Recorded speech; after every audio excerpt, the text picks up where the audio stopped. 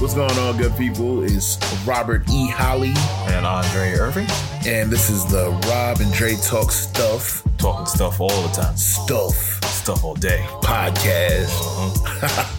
So we're just coming off the heels of New York City Comic Con 2019, and we haven't missed one. So we've been to every New York City Comic Con. And what year is this for them? This was their 14th year. Going on 15 next year. 15-year anniversary coming up in 2020. Jeez. All right. So next year is going to be a big one. So it's at the Javits Center every year. And it's changed from like the first one to this one considerably. Yeah, it's been growing and growing and growing. And then like with the last couple of years, it has slightly shrunk a little bit because they are currently renovating the Javits Center and expanding it. So once that is done, it'll get even bigger. But it's been a good ride over the last decade plus. Word. And I know, like, even when it first started, I guess it was only, if you've been to the Javits Center before, it was only one of, or maybe two of the big rooms. And now and it's years before these last 3 years, it was the entire Javits Center. Areas of the Javits Center that I'd never seen before. Yes. Every level, nook, and cranny gets utilized for this thing. Right. And so even where they used to have the Artist Alley, when they used to have them way back there. You have to go through the hallway and then down into the northern wing of the Javits Center, which is now currently closed off because that's where the new construction is. We just used to have to walk past what they call the Q Hall, right? For those that haven't been to the Javits before. And then there's like this little hallway, which sometimes one year they had Progressive. A few years. Yeah, they came through and then they set up like free lockers for you to put your stuff, which was super cool. Thank you, Progressive, for your wonderful magical unicorns and your unicorn sponsored lockers. And then you would continue on and then go into Artist Alley, which was even huge in itself. And it was dope because it's always a whole bunch of camaraderie between all the artists and you get to meet a lot of cool artists. But it was whack at those times because it was just so far away from everything else for one. That long corridor, they would try to have different things that you could charge your phones and they had the lockers. But like that particular area back there, wasn't that really like a parking lot? I don't know what they use it for throughout the rest of the year. I know 1 year for the New York Auto Show, they actually set up an obstacle course for Jeep Wranglers and Jeep's lineups of vehicles. They had like a dirt course with back then hills and so I don't know what they use it for the majority of the year, but that's the only time I've seen it utilized. Got you. That's wild. But now that's all closed down and they're building a whole big area. And but in the last at least 3, maybe 4 years, like once The Walking Dead really came and made its mark, that 1 year they had a big premiere at the Hulu Theater at MSG. Right, Madison Square Garden. I think that year they did the entire garden. That 1 year where they did the big premiere there. But ever since, they've been doing like other things there. And, just Comic-Con is what it is. And it's starting to branch out to the rest of the city. So this year they had like the Hammerstein Ballroom. They had stuff. They had the New York Public Library. They had events there and a whole bunch of stuff outside of the Javits Center. Yeah, some bars and things have also been getting in on like after parties, like officially sponsored after parties. Mm-hmm. The last 2 years, one of our favorite things here in New York is Spoons, Tunes, and Booze. Yes. They've had New York Comic Con themed boozy brunches with cartoons and a movie theater. Right. Yeah, so for those interested, swinging through New York, or for my New Yorkers that are there, that's a totally awesome thing to check out. Yeah, so Spoon, Tunes, and Booze, they rent out a screen, I think twice one weekend. I think it's once on Saturday, once on Sunday, right? Yeah, 1 weekend a month. Right, and they screen old school. You can vote as a group, but they screen old school Saturday morning cartoons. They have cereal available. It's really fun. We usually go. Yep. Drink, watch cartoons, make noise. Right. Liquor infused. Not infused, but liquor cocktails and stuff based on like different cartoons and serials and this, that, and the third. So it's really fun. That's at the Nighthawk Theater in Williamsburg. So yeah. So like something way out in Williamsburg has linked up with our annual hometown New York Comic Con and have had Spoony Boozy Comic Con-y themed event. So let's get to Comic Con. So a big thing about just all comic book, fantasy, pop culture conventions across the board are the costumes. Yeah. Right. And so Comic Con New York Comic Con goes from Thursday to Sunday. And Dre has coined the term for Thursdays. Yeah, budget costume Thursdays. Budget costume Thursdays, where, I mean, you still sometimes see some great costumes on Thursdays. Yeah, but there's levels to this shit. Yeah, there's levels. There's definitely levels to this shit. And by Saturday is when Saturday is when the people who, have been toiling away for months on every intricacy of their costumes, they come out to play, they come out to stunt and show out. Yep, hit every single pose that they've practiced in their home in front of the mirror. Whatever they did, they came ready. Right. So what's a standout budget Thursday costume that you've seen in the past or this weekend? Well, right now, if you're thinking of what we mean by budget Thursday, anything that you can get at Party City. Right. Anything you get at Party City, your back is hanging out, and you can see your mom's T-shirt under it. It ain't flowing, man. It's like sometimes people ask me all the time, like, well, not sometimes, but usually, at least I get this question often when they hear I'm going to Comic Con or that I went, is, oh, what you dress up as? Did you dress up? I'm like, no, I did not. I wore a nice T-shirt. He's like, why not? I was like, you don't dress up for Comic Con unless you mean it. Right. And like the most I think you've done is you got a Finn hat?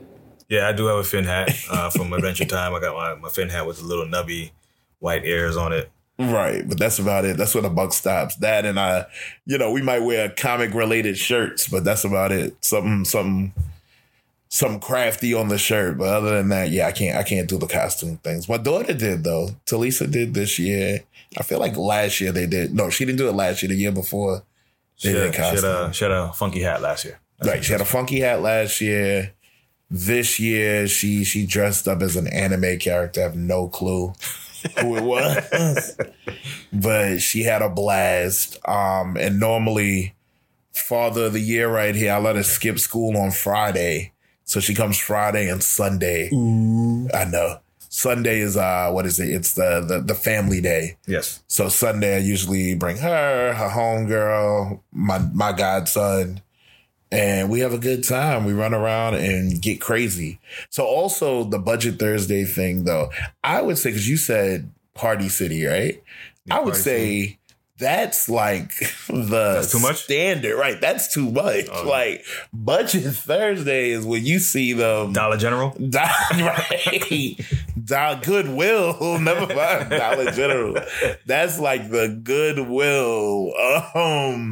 That's Goodwill compared to Saturday being Saks Fifth Avenue, Barney's of costumes. I think I can't think of one of the craziest budget Thursday costumes I've seen, but definitely what comes out, and we always bring this up. Well, last year they had one guy dressed as Thanos, and all he had on was it was a purple tank top with the sleeves off, and he took what looked like some powdery water-based paint and smeared it all over himself. Yes, I remember this. You could see the finger streaks from when he rubbed it onto his body. and he was strutting with that.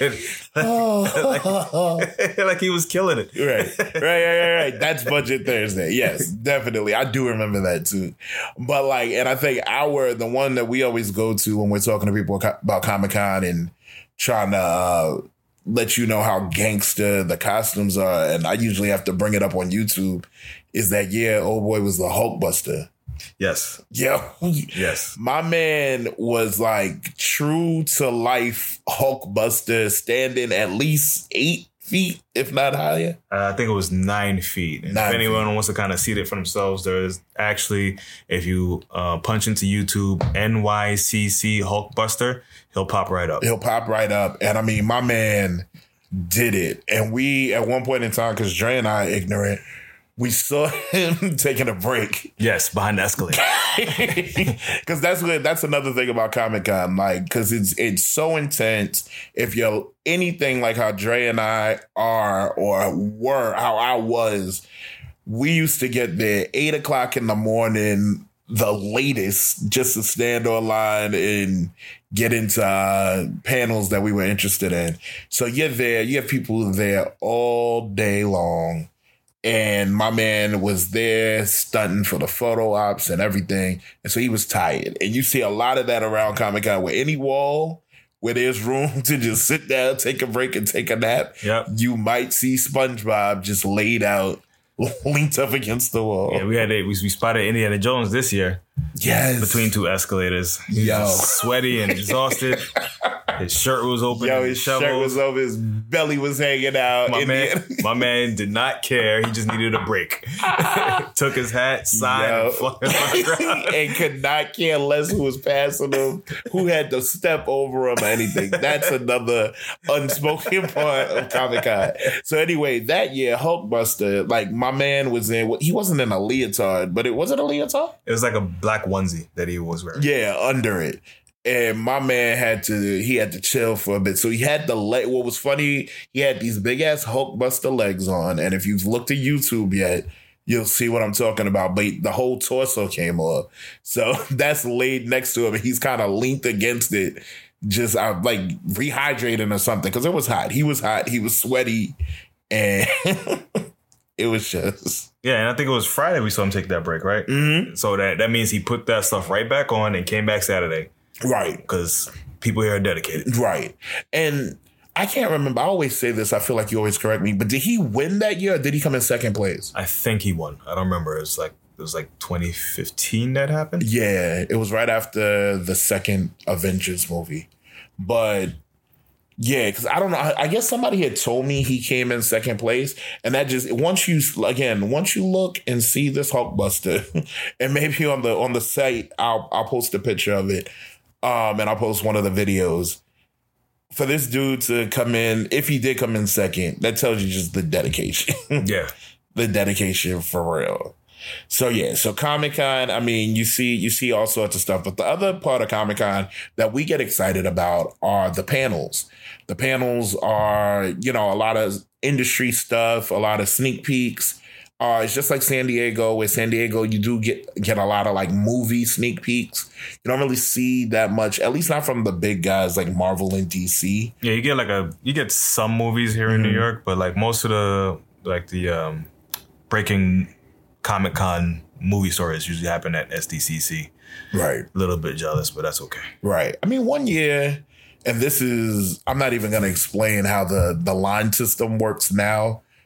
Compared to how it was last year. Not last year, but years ago. But one year, let's put it this way. We sat in a room from like 10 in the morning to 6 p.m. watching a whole bunch of stuff we didn't care about, falling asleep, just to be able to see some sneak peeks of the Hulk. Yeah. Remember? And it was worth it. Yes. Like, it was worth it. If you saw the Edward Norton's Hulk, the whole scene when they're at, was it Harvard or Yale? I forget which college it was, but I do remember the scene and they're fighting on the walkway. On the walkway, there's like a bridged walkway. Yeah. And he jumps out. Tim Ross Blonsky is there. I think this is like right after he first got his first dosage of gamma juice. Super serum or whatever. And so yeah, they're fighting and whatnot. And we got to see that. And this was like a good 6 months before the movie came out. Yeah. Was that the one where I yelled again and they played it again? No, that was Wally where you screamed again. Okay, so 1 year, because again,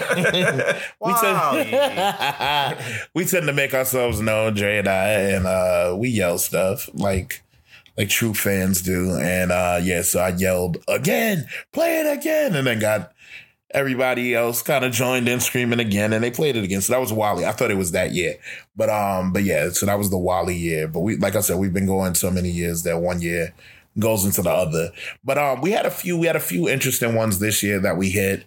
It's the anniversary. Is it 25 or it was the 25th anniversary of Batman Beyond? The 20th. The 20th. The 20th anniversary of a little cartoon known as Batman Beyond. Which is all bags of awesome. Yeah. For those that may want to backtrack and check it out. If you're not familiar with the Batman Beyond universe, it's basically somewhat in the future. And Mr. Bruce Wayne has gotten kind of old. Old and weathered and tired. And he's basically a recluse in Wayne Manor with his dog Ace. Hashtag Ace the Bat Hound. Ha ha ha. And he basically has a teenager by the name of Terry McGinnis pick up the mantle of Batman. So you have the futuristic Batman, and he has some modifications done to his suit. He can fly now. His strength is enhanced. The Batmobile flies. So yeah, it's actually pretty cool. It was on Kids WB back in the day. WB. And the cartoon was relatively dark as hell. Yeah, and it was awesome. So they had the cast there. Batman was played by Batman Beyond, Terry McGinnis. Yes, Terry McGinnis was played by Will Friedle from Boy Meets World. Boy Meets World, the older brother. Yes. On Boy Meets World. Kevin Conroy played Batman again. Played Bruce Wayne. Yes, legendary Kevin Conroy, who's played Batman since the forever, and he played Batman in the animated version and all of that. So that was cool. Who else was on? Some executives, some writers. James Tucker, who's now producing a lot of the DC animated films now. He actually was an animator and a director for Batman Beyond. Mm-hmm. And we have also on the panel was the legendary Andrea Romano. The legendary Andrea Romano. And Dre is a massive fan. Yes. Of Andrea Romano. I am too, but Dre is really into it. So he can give you a background on who she is and why she's so gangster. Andrea Romano is the voice director and oftentimes the voice caster for a lot of your favorite cartoons and mine.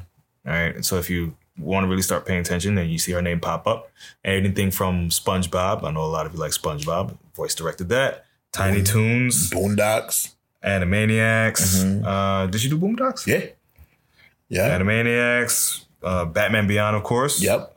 Batman the Animated Series. Original Batman, yeah. Voltron, latest Voltron that was on Netflix. Which was super awesome. Yeah, and she came out of retirement to do that one, right? Because didn't she retire and then... I think she retired after that. I'm not 100% sure. Okay. But she's like semi-retired. She'll pop up now and then and do a project here and there and then go back to her living her life. Right. But she is like pretty much the gold standard of voice acting directors and coaches. Yeah, if you ever catch like a panel with her and like some of the people that she's worked with, everyone has like the most high accolades in regards to working with her, utmost professional. And even when you hear her speak, it's like, yo, this is a lady that knows her shit. Word.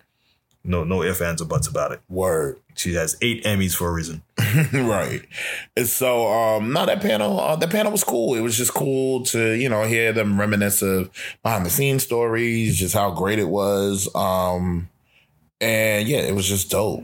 It was dope. And it was really dope to see Kevin Conroy and what's his name? Will Friedle. Will Friedle, their camaraderie. Yeah, that I was not aware of, like how like they seem like they have like a really awesome working relationship, and they kind of like probably would have had an awesome time in the booth, which they said they did. So yeah. and Andrea Romano's good for one thing that's different with her style than a lot of animated things are. She likes to have everybody in the room together, so they're really acting off of each other and working with each other. Where when you get into the bigger blockbuster animated stuff where you got so many big stars, they're usually not together. So they're not acting off of each other. So their camaraderie was really cool. And, up until then, he hadn't done any voice acting. But again, he was known I can't remember.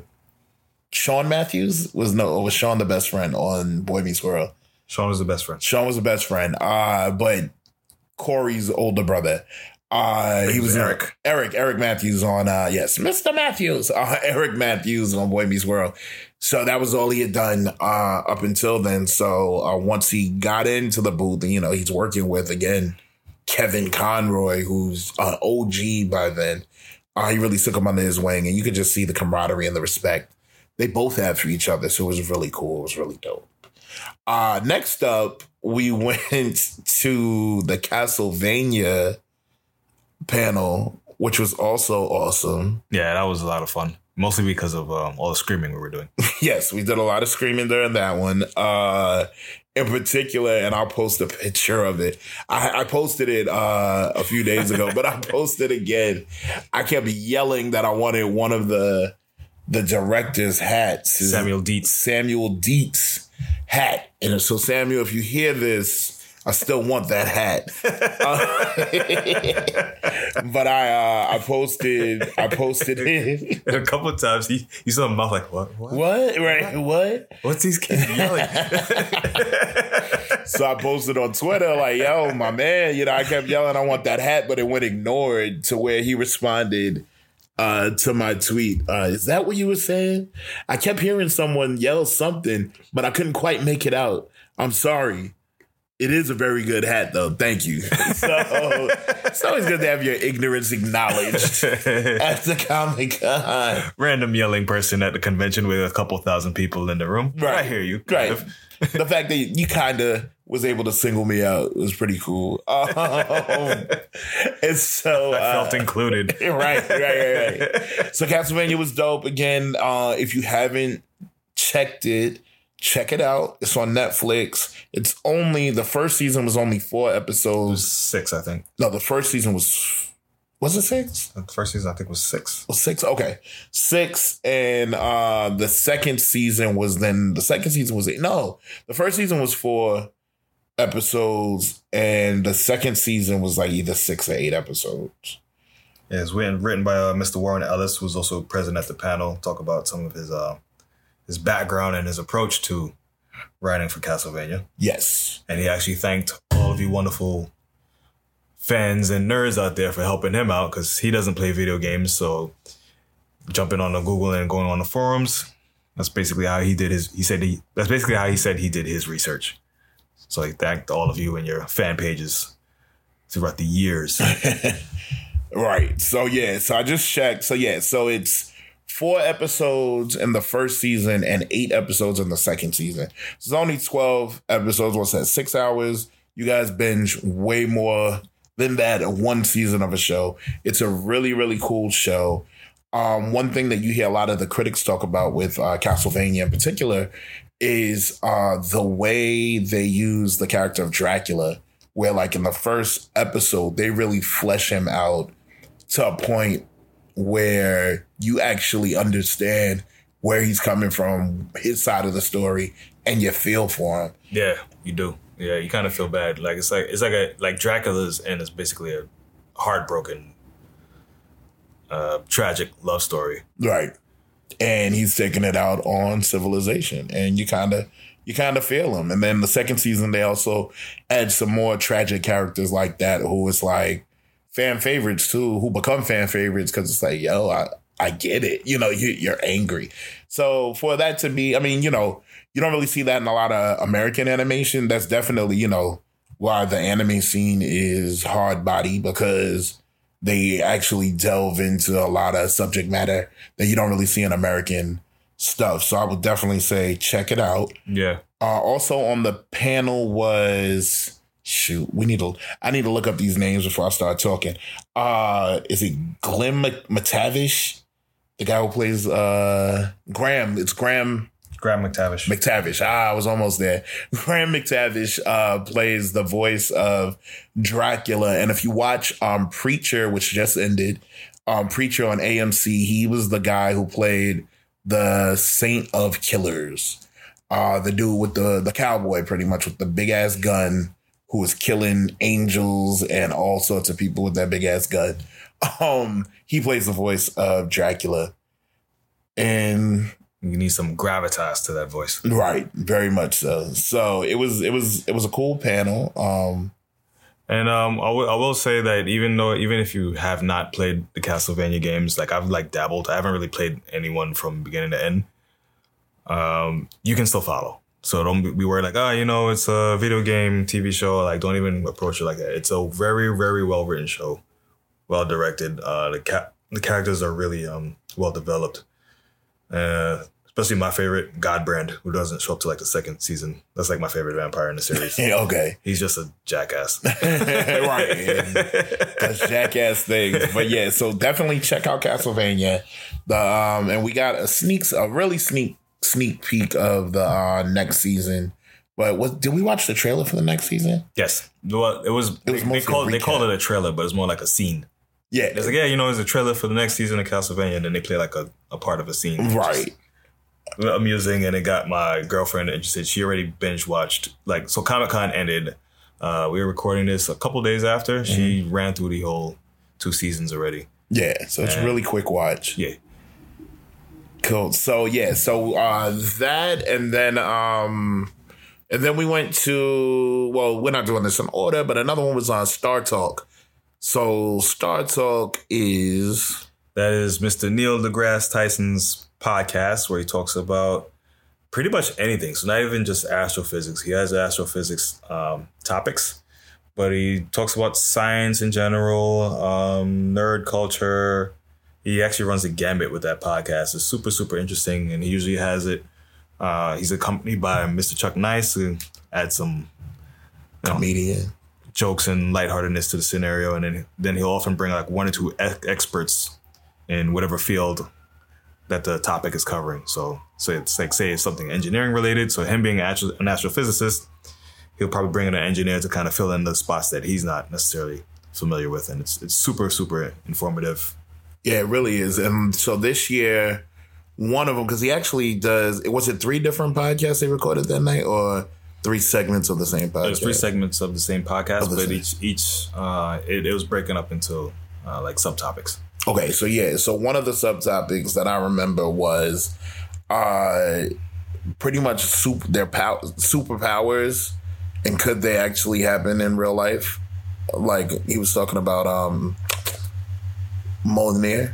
Oh, when he was talking about the weight of Mjolnir? Yeah, which is Thor's hammer. Yeah, and he was talking about and he actually has another clip on this from years back where he talks about how he figured out the weight of Mjolnir, because, he tweets fairly regularly. So he figured out, how much it would weigh since it was made in the heart of a dying star. So he started talking about, all the energy and the mass and condensing it into the size of Mjolnir and so on and so on and so on. And he basically had this whole breakdown of what Mjolnir could weigh. And then elephants. Right? Yeah, Marvel basically chimed in. It's like, no, Mjolnir's about 8 pounds. Right. Like, his whole thing was like 60 million elephants or something like that. Yeah, like it'll be so heavy that you can drop it that's the earth, and it'll go through the core and come out the other side, and because of gravity it'll keep zigzagging and ricocheting back and forth and making infinite holes into the planet till the planet just destroys. Right. It was all pretty well dramatic and nice. And the stuff that the nerds eat up. So It was really cool. I ate it up. It was tasty. Yes. And actually, I stayed awake the whole time. Not that it's boring. Usually my thing is I go in, I definitely make it through the first part. If he does break it into 3s every year, and yell some ignorance, and then I end up passing out. This year I stayed awake, but this year, so yeah, if you were in the building and you heard someone keep yelling, that's what she said. That's what she said. Yes. Yeah, that was that got a lot of groans, not a lot of love. I kept yelling about vibranium. Yes. One of the topics was, and that's actually how they branched into the whole Mjolnir talk. They were talking about fictional metals in comics, mm-hmm. and how it would function if it was actually on the periodic table. So they talk about the properties of Mjolnir. They spoke about the properties of vibranium, and another metal that I don't remember or call. Oh, Wonder Woman's bracelets. That's right. Okay, yeah. Yes. So so that was Star Talk, and then we got to see, and this I was excited about, the world premiere, I guess, of at least the exclusive premiere of the first episode of Watchmen. Yes, HBO's Watchmen. HBO's Watchmen. And so I'm going to let Dre get into a background of Watchmen, and then I'll get into who's behind it. So Watchmen is actually, as the graphic novel, is actually considered like one of the best graphic novels in all of ever. It came out in the 80s, published by DC, written by Mr. Alan Moore and Dave Gibbons. Mr. Alan Moore does not want his name associated with any adaptations of his work, which is a whole nother long story. It's a big, deep, long rabbit hole. But nonetheless, because the comic book is, the arc of the comic is pretty layered, and it's intriguing in the fact that it's one of the biggest themes is what's moral. It plays on the morality. Mm-hmm. The morality of superheroes versus supervillains, what's right and what's wrong, and what's okay and what's not. And so there's a lot of like moral ambiguity within the whole Watchmen arc. Very and much. That actually played into the film by Zack Snyder, which I will say that's the last good movie Zack Snyder made. Sorry, Zack Snyder, if you're listening. You're right. I'm just being honest.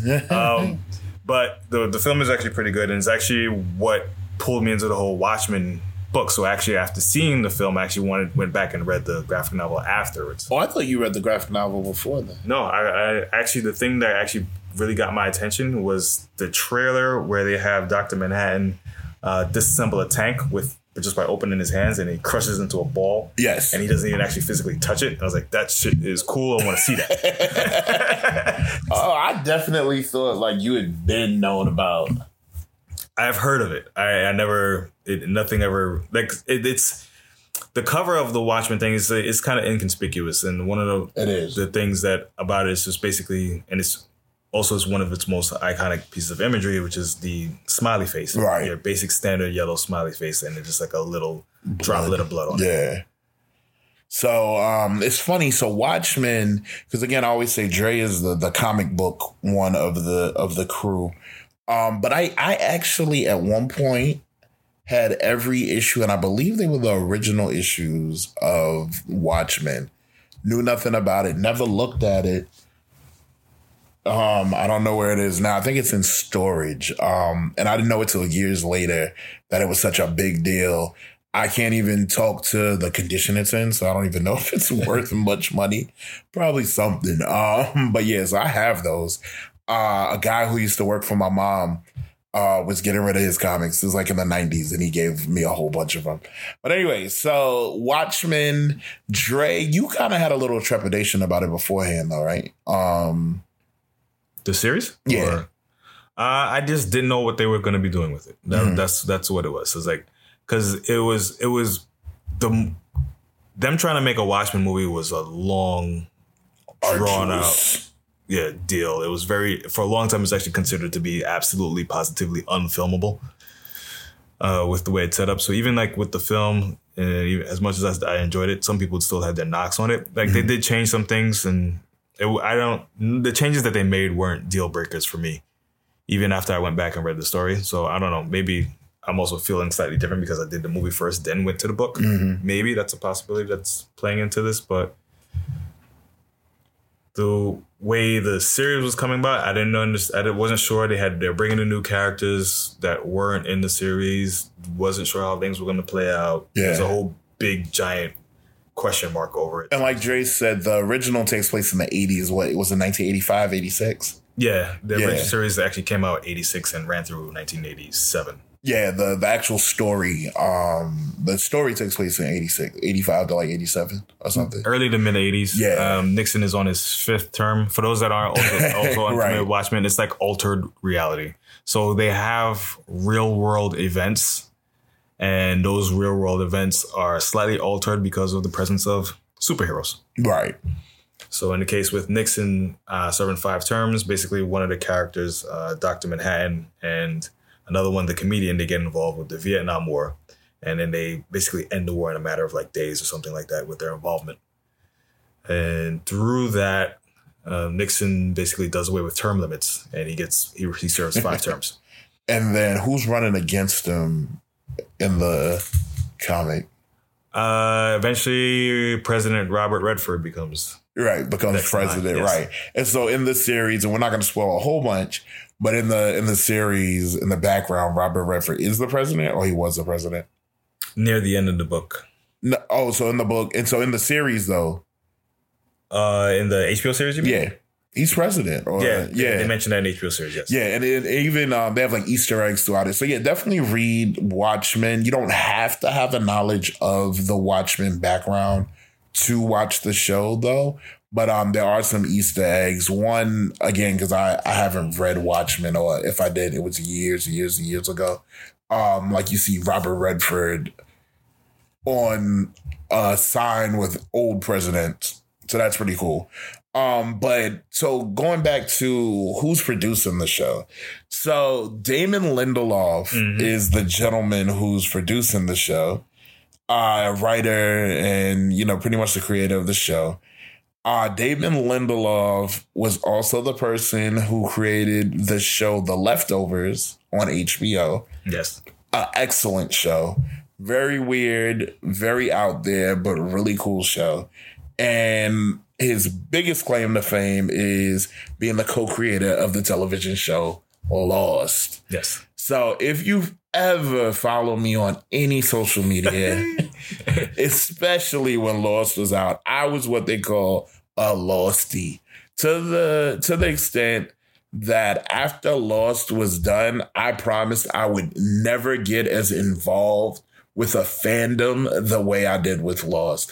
I spent many hours on Lost fan sites, talking to people about digging up clues, telling Dre about it. Right, telling Dre about it. I'm like, oh. Right. And most television things Dre could give a shit about. So, I know I was just talking into, what is it called? Bell Chamber or something, but whatever.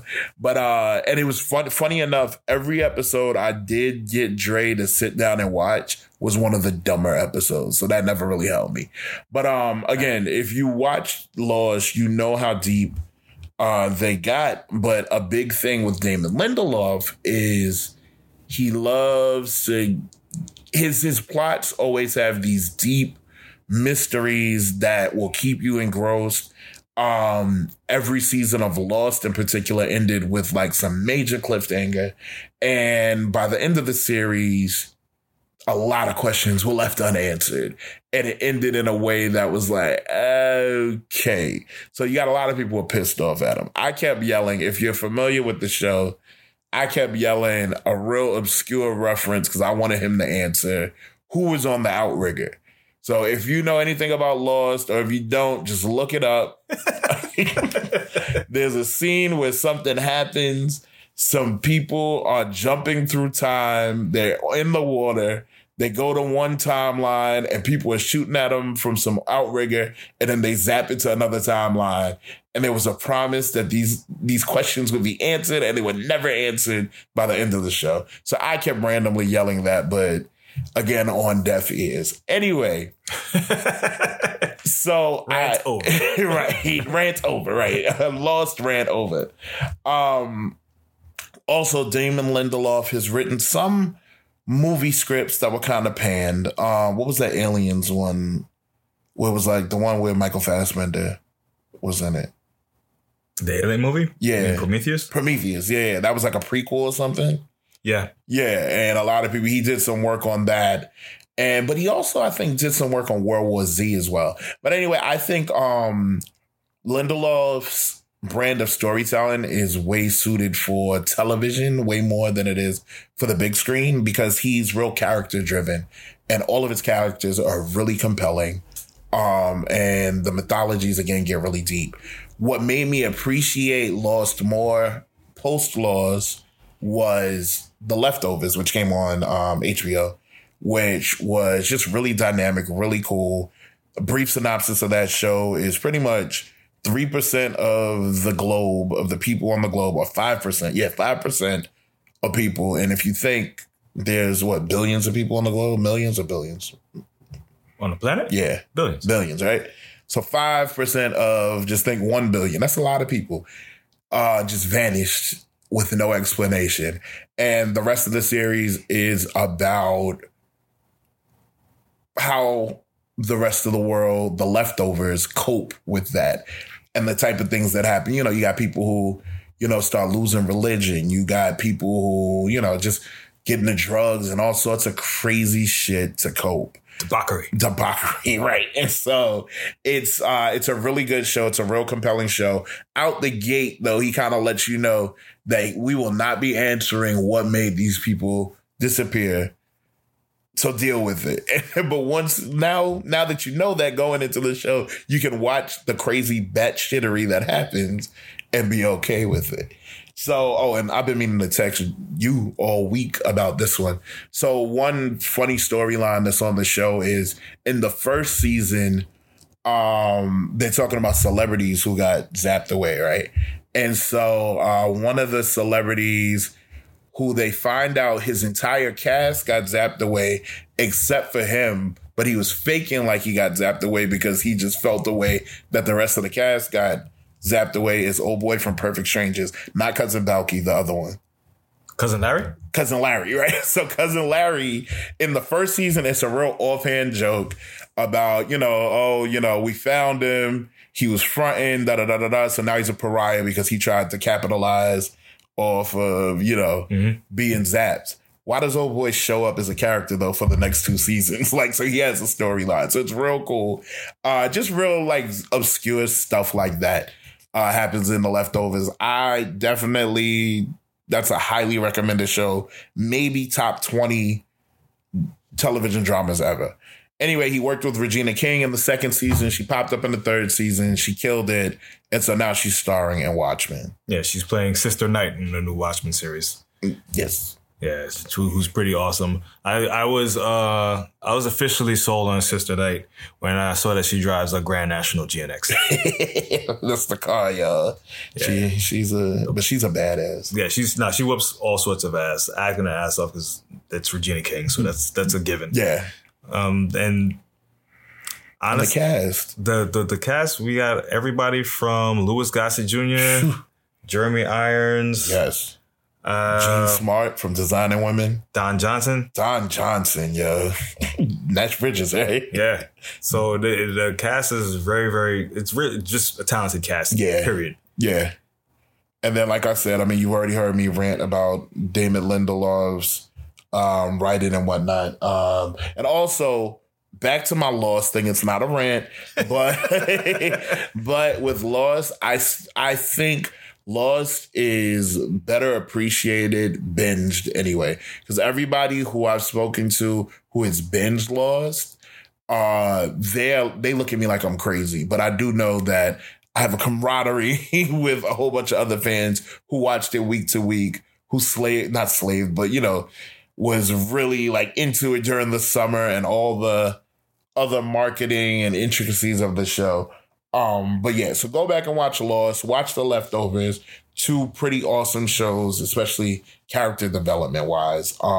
Definitely watch Watchmen when it comes out.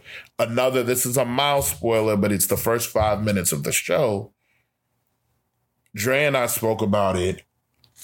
The first 5 minutes of the show, should I talk about it? No, you can mention it. So the first 5 minutes of the show are the first time I've ever seen the Black Wall Street incident of Tulsa, Oklahoma in 1921. And if you're not familiar, please just pause this and Google Black Wall Street 1921, Tulsa, Oklahoma. It was an incident that happened, super racially fueled incident. There's a lot of documentaries about it, but we don't learn about this in our history books. We don't learn about it in school. This is the first time I've ever seen it realized in film outside of a documentary. The way they executed it was amazing. It's heart-wrenching, but it was amazing. Everybody look up Black Wall Street, Tulsa, Oklahoma, 1921. Yeah, so long story short, it's something that actually did happen in real life. So like I mentioned a little earlier within this podcast, that Watchmen it's sitting on an altered reality. So some of the things that they utilize is stuff that actually really did happen. And in this case, the series takes place in Tulsa, Oklahoma. Mm-hmm. So the Tulsa race riots kind of opens the show. So basically right out the gate, they're not playing any games. Not at all. And kudos again to Damon Lindelof and his team, because the way they executed that was just amazing. So after that, and like I said, we watched the whole episode. When Dre's feeling a show from one episode, it's a big deal. Yeah. I'm sold. Right. I will continue watching. That's a big deal. I'm the one who gets hyped off of stuff and then have to sit on it and think about it later. But when Dre is a critic, boy, I'm telling you. So next, and one of the last panels we saw was a late night panel, and it was a documentary done by Screen Junkies. Yeah, right? I think so, yes. And Screen Junkies, if you're not familiar with the name, they're the people who do Honest Trailers. So you've definitely stumbled on Honest Trailers on YouTube. If you haven't, just do Honest Trailers. Whatever movie you could think of, they've probably done an honest trailer about it. Anyway, this is their first feature-length film, and it was a documentary on the movie Galaxy Quest, starring Tim Allen, Sigourney Weaver, Alan Rickman, a whole slew cast of folk. Even Sam Rockwell was one of his first films, right? Yep, Sam Rockwell, homie with the young dude. Yeah, chill. Comedian. He's in a wheelchair now. He's been on these last 2 seasons of Fear the Walking Dead. Chill Mitchell. Yes, Chill Mitchell was in there. This was before his accident, but good to see him still acting. Tony Shalhoub is in it. It was the first thing that Dwight from The Office. Rainn Wilson. Yes. The first thing he was ever in, period. He was in it. A few people. Young Justin Long. Young Justin Long was in it. They joke about how my man hasn't aged since the movie. This is the 20th anniversary or 15th? Yeah, Galaxy Quest came out. The original Galaxy Quest movie came out in 1999. Okay, so yeah, the 20th anniversary of Galaxy Quest was a really, really, really well put together documentary. They talk about the fandom behind it, its cult status, the trials and tribulations they had to go through, putting it together, making Tim Allen a leading action star, because that was his first real action movie. Yeah, he said he had a personal trainer who he eventually married. Right, his current wife was his personal trainer on that movie. So it was a really dope documentary. It has all the tongue and cheekiness of the honest trailers that you see on television, not television, on YouTube. But it was a really dope, really, really dope documentary. So when that drops, y'all should check it out. Yeah, especially if you are any slight fan of Galaxy Quest. And if you have not seen Galaxy Quest, check it out. Check it out. It's worth it, especially for any of you Trekkies out there. It's a really, really awesomely done homage to the whole Trekkie universe. Right. For those that aren't familiar with the movie Galaxy Quest, it's basically about a cast of characters. So basically, it's very, very, the movie itself is meta, as they say. So it's a cast of characters on a spacefaring TV show similar to Star Trek. Right. So they have the captain, they have a crew, they got various aliens, and the TV show is super popular, and then it gets canceled. And then there's a race of aliens who have been receiving the broadcasts of the show and took them on as actual real life space missions.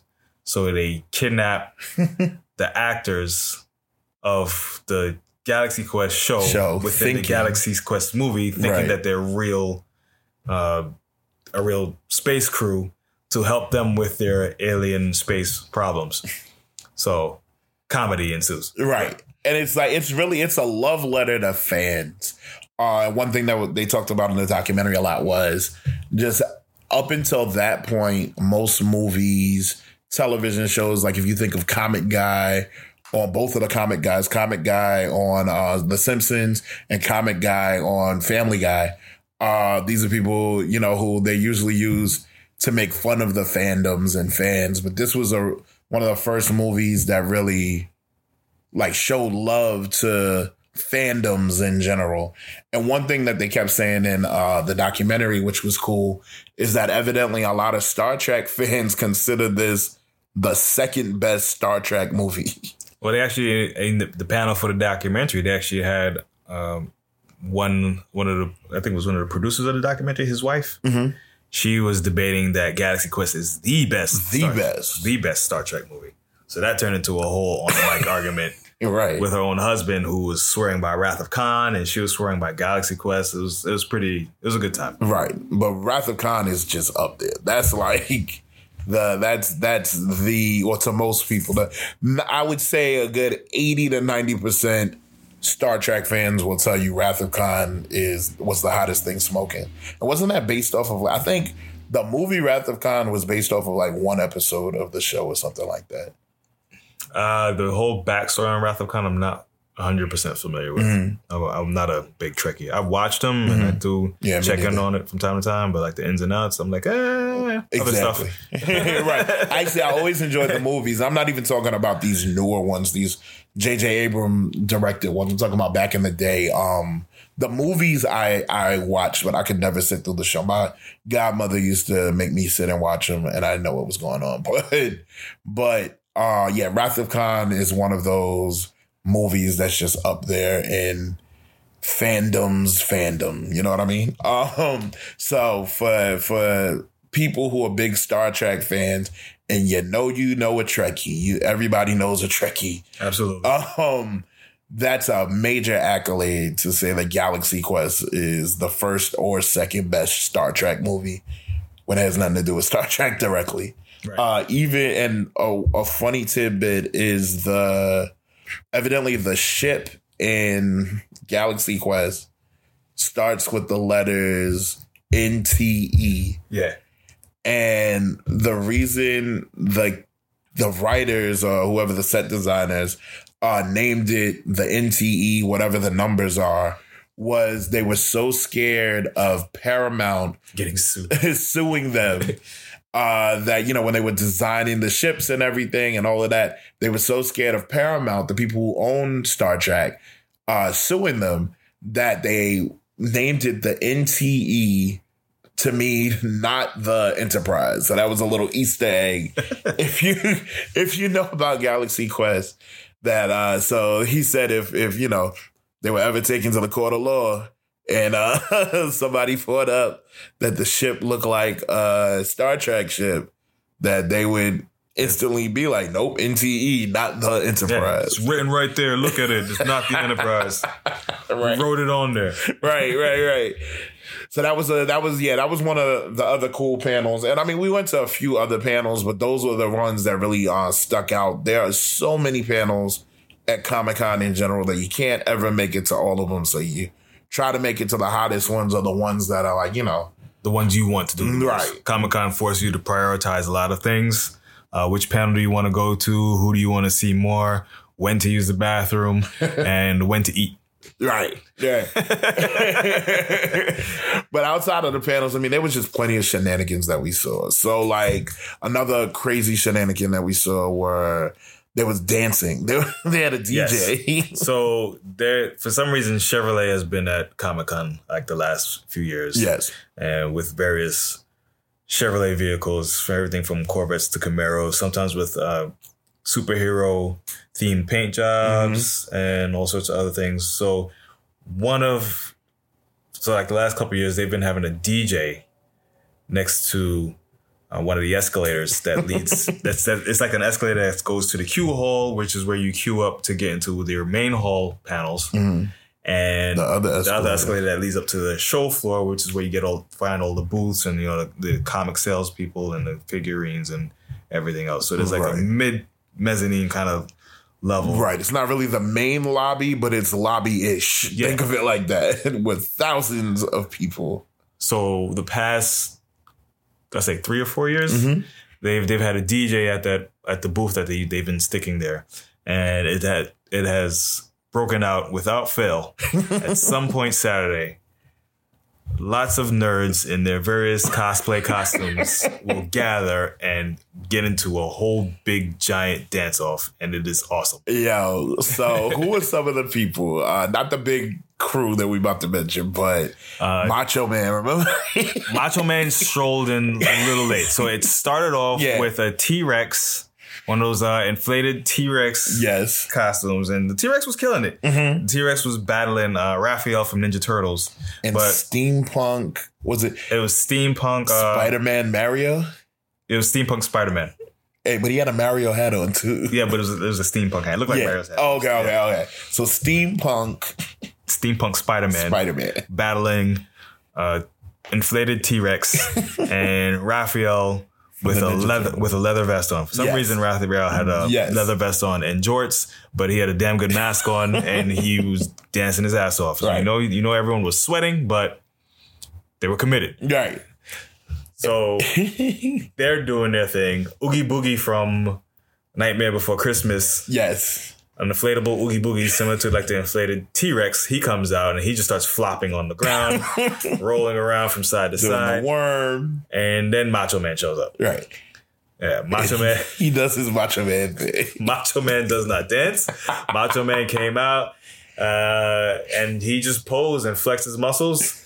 And then he left. And they came back. With Slim Jims. A handful of Slim Jims. Yeah. Snap it to a Slim Jim. Oh, yeah. Right. But then it didn't end there. It did not. Then if you, again, this is like just across the board, a Comic-Con staple, not only New York, just Comic-Con everywhere. There always seems to be the Deadpool army. Yes. And it's not just Deadpool. It's Deadpool. It's Gwenpool, who's a newer character in the comics. Yes. We had Pool Dog. What was the dog? What do you call the dog? He had a sign on him that said Dead Pooch. Dead Pooch. Yeah. So Dead Pooch, which is a Deadpool dog.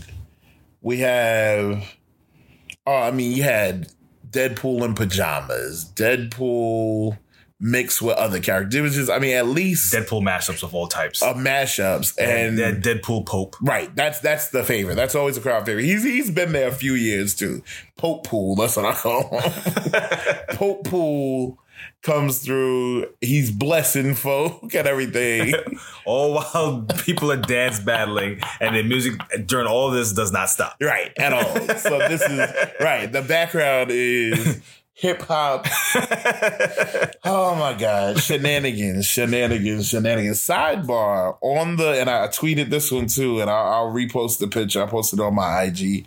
I passed Robert Layfield walking around the floor. I got a pound. He retweeted me, so I'm a boss for that. I'm awesome. Yeah, Robert Layfield is the creator of Deadpool, Cable, X-Force.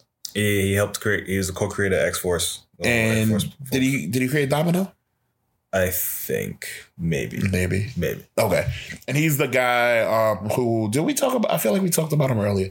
He went and did Image Comics. You said something about Image Comics earlier, didn't you? Layfield, he branched off to Image Comics with Todd and a couple other artists. Todd McFarlane, who's the founder of Spawn, the creator of Spawn. They were the ones who gave Robert Kirkman his deal. So Walking Dead and all of that, Image Comics is a big deal. But yeah, so I met Rob. And it was really cool. You know, a lot of people, I know people, hardcore fans know who he is. I've been following him for years. So I just saw him. I was like, yo, I follow you on Instagram. Gave me a pound. He's like, oh, cool, thanks. And, just kept walking. But these are the type of things, interactions. So as New Yorkers, anyway, you see celebrities all the time. You don't fan out for real. Yeah, that's the beauty of New York. Celebrities can be there, like across the table or even across the train car from me. Be like, hey, it's such and such. And then everyone shrugs and goes back to their conversation. Right. And it's the same for Comic-Con. The only celebrity I think in the years we've gone who have had like ample security, and you got to get the hell out of the way when they walk through with Stanley. Yeah, because he gets mobbed and he's old and they don't want him to break. Right. So, yeah, Stanley, you know, he's precious cargo right there. So you have to keep up with Stanley. But that's the only year even Pharrell one year, we saw him walking around. He was with his boy. No, he had security. He had security? Yeah, but no one paid him any mind. Yeah. No one cared. Mm-mm. And I rolled up and talked to Seth Green one year. So yeah, that's just the norm. So outside of that, our celebrity sightings, they were just like other like little. What's some craziness that happens at Comic-Con? Oh, when we're at the food court, the trucks. Oh, by the food trucks, yes. Yes, they have a line of food trucks, and so it was late Saturday night. We're actually on the way to the Galaxy Quest documentary panel. I think the name of the documentary was Never Surrender. Yes. So the Never Surrender documentary. And one of the workers for the Javits Center, he has a hand cart, pretty lengthy hand cart, and it's all stacked with these metal trays from the food court. So I guess they were cleaning them, or he was taking them to get cleaned or something like that. And he accidentally bumps the curb with the cart, and pretty much more than half of the trays spill out into the parking lot. And not even 5 seconds go by. In Comic-Con fashion, that one of the costume folks looks at the guy about to pick up the trays, turns around to everyone standing by the food trucks and screams, "Superheroes! Let's go!" And a good mob of like 9 or 10 costumed folks in their various stages of dress and makeup and masks are all picking up the trays and helps this dude out in like record time. And it was like one of the funniest, most beautiful, truest Comic-Con moments. Because one of the things that is great about Comic-Con, regardless of what your fandom is, it's okay. Yeah. And how much you love it, that's okay too. And however you show it, that's okay. Whether you're wearing the Party City costumes or the hardcore stuff, anything in between, it's all good. It's every community feel with a large group of people, how many thousands of folks are around you. Word. And it's all good. And everyone's there to have a good time and love what they love and enjoy what they enjoy and have no shame in it. Word. And I saw an article recently, and it was kind of like, giving props to Comic-Con for the fact that it's so inclusive. I mean, you have people. Oh, I have to post some of these now. I'm thinking about it. You have people with like disabilities and whatnot. And matter of fact, I posted on my IG again the other day. There's this IG handle called Subway Creatures, and they showed just a whole bunch of Subway stuff. So they had New York Comic-Con edition, people who are in their costumes riding the subway. So they had Swamp Thing, some dude dressed as Swamp Thing, this dude who was a pixelated side-scrolling character sitting down chilling. But one that really stood out to me was, again, talking about disabilities, it was a guy and his girlfriend. She was in a wheelchair. She's in a cage, right? And he's dressed up as a shark. Mm-hmm. So, and she's in scuba gear. So, mind you, she's on the New York City MTA train station with a bunch of other nerds, and everybody is just, if it's one of those things, if you know, and if you're down, you're down. But it's just so cool to see that the inclusiveness between just body types, disabilities, race, gender, old, young, old and young. Who's the older guy we saw? Oh my God, dressed like, dang. I can't even think of it. We got older folks dressed like anything. Anything, right? Anything the younger folk, anything you could do, I could do better. Doesn't matter. Right. So I mean, to round it out, just, if you get a chance to go to any of these kind of conventions, we're talking about New York Comic-Con in particular, but if you have any of these kind of conventions, I know I went to college in Atlanta. I used to go to Dragon Con. Dragon Con is the same vibe, really pop culture. They have a lot, maybe with the vendors, you might see more fantasy elements, but overall, the panels are pop culture, comic, television related. Same thing, same type of vibe. Check it out. Check it out. don't only be on it like, hey, you know, oh, that's nerd stuff, da-da-da-da. Nah. Yeah. And come see how the nerds live, because nerds are pretty fucking cool. And even if like if you just look at the panels, because some people also ask me like, oh, you know, you just walk around staring at comic books all day. It's like, no. There's music, there's shows, there's networking, there's industry panels that, you know, you get a lot of inside information on a lot of things, a lot of informative. Even the folks that are just trying to get started with whatever businesses that you may be into, entertainment wise, or web work or anything like that. There's something for everybody. Everybody. So go check it out. We love the fact that you stuck with us for an hour and 6 minutes with this here podcast. I'm Robert E. Holly. You can find me at Rob at the word at. So it's ROBAT Grave Shift. You can find me on Twitter and on the IG, Rob at Grave Shift. And you could find me on Twitter, Dre, D-R-E, at, also spelled out, A-T, Grave Shift, right on the Twitter handle. Hit me up. Hope to see you. Peace.